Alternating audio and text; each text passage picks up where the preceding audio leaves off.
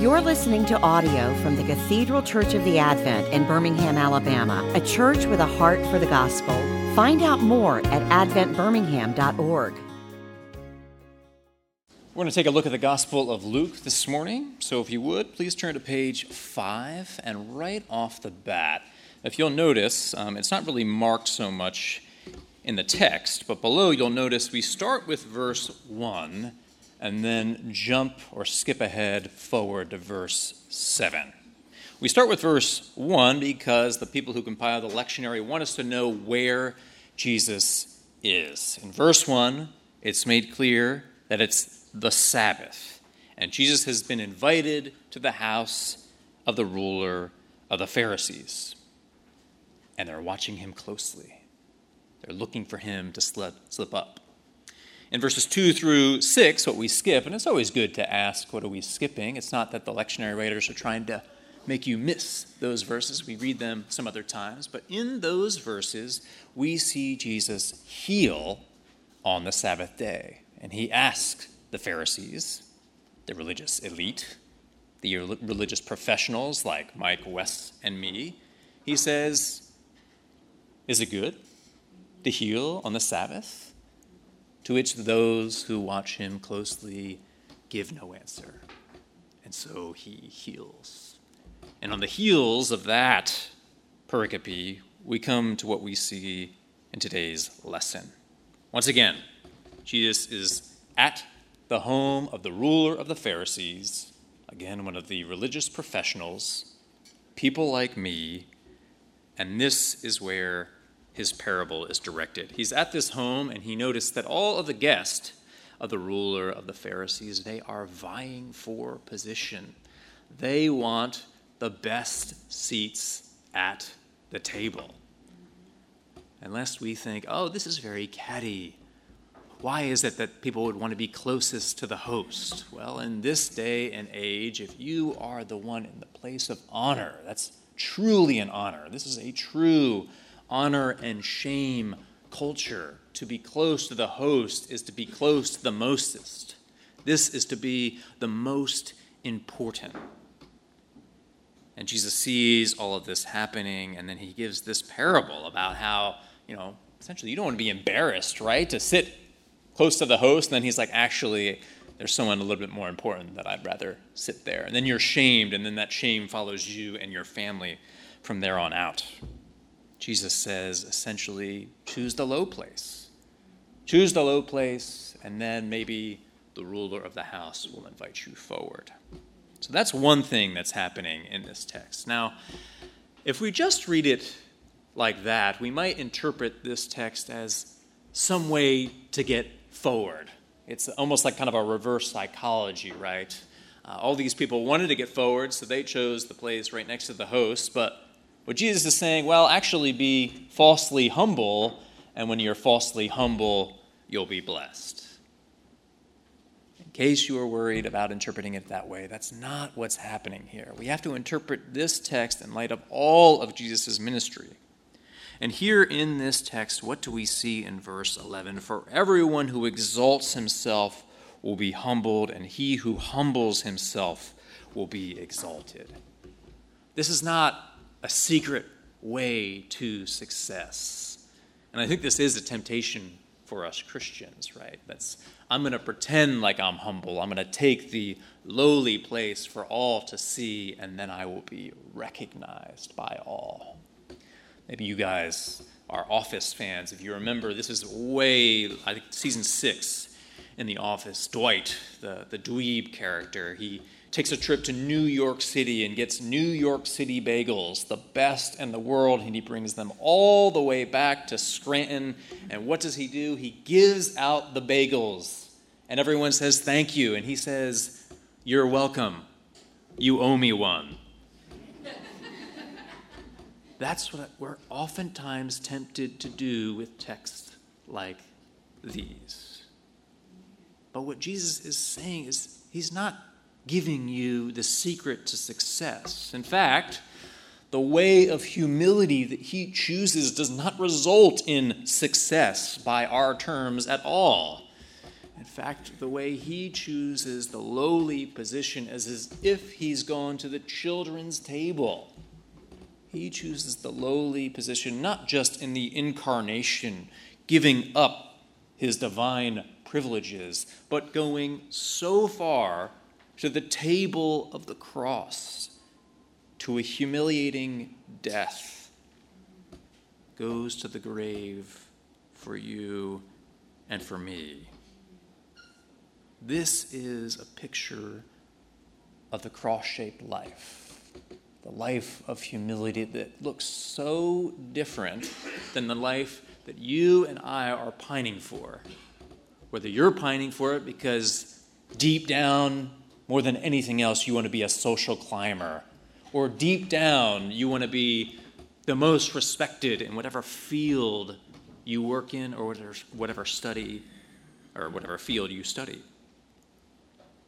Jesus is saying here, the Christian life is the way of humility. And notice, this isn't directed toward just anyone. This is directed toward the people for whom so often this is so hard, namely the professional humble ones, the ones who allegedly chose the life that was harder or that didn't pay as well. And yet we're so much caught up in this. I mean, look at any of the ministers who are on the airwaves or who've been in the print these days.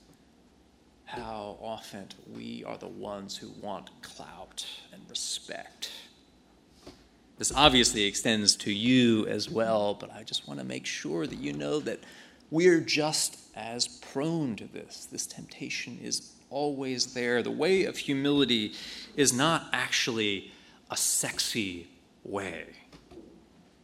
It's the cross-shaped way.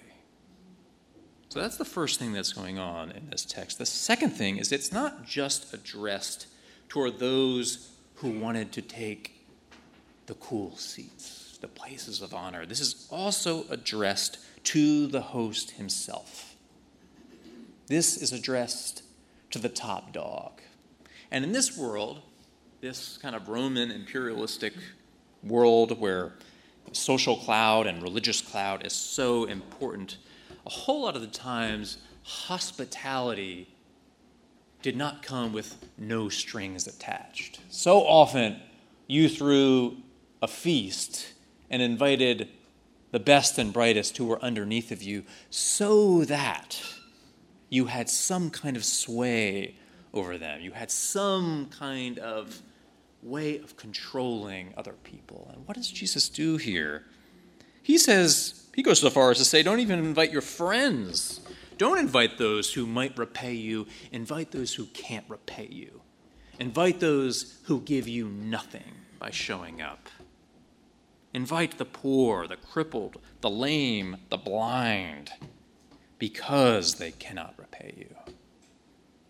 So do you see on two ends, Jesus is subverting all that they knew in the first century, and let's be honest, all that we know in the 21st century. That this striving for social capital, whatever that looks like in your life, is not in fact the Christian way. The way of how do I manipulate people and situations is not the Christ way. Ultimately, in this parable, in this pericope, you and I, of course, we want to make progress in being humble people. That's definitely my prayer for myself, because I'm not that humble at the end of the day.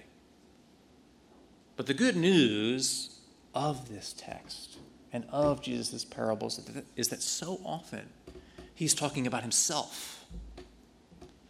He is the one who sat at the kids' table on our behalf and in our place.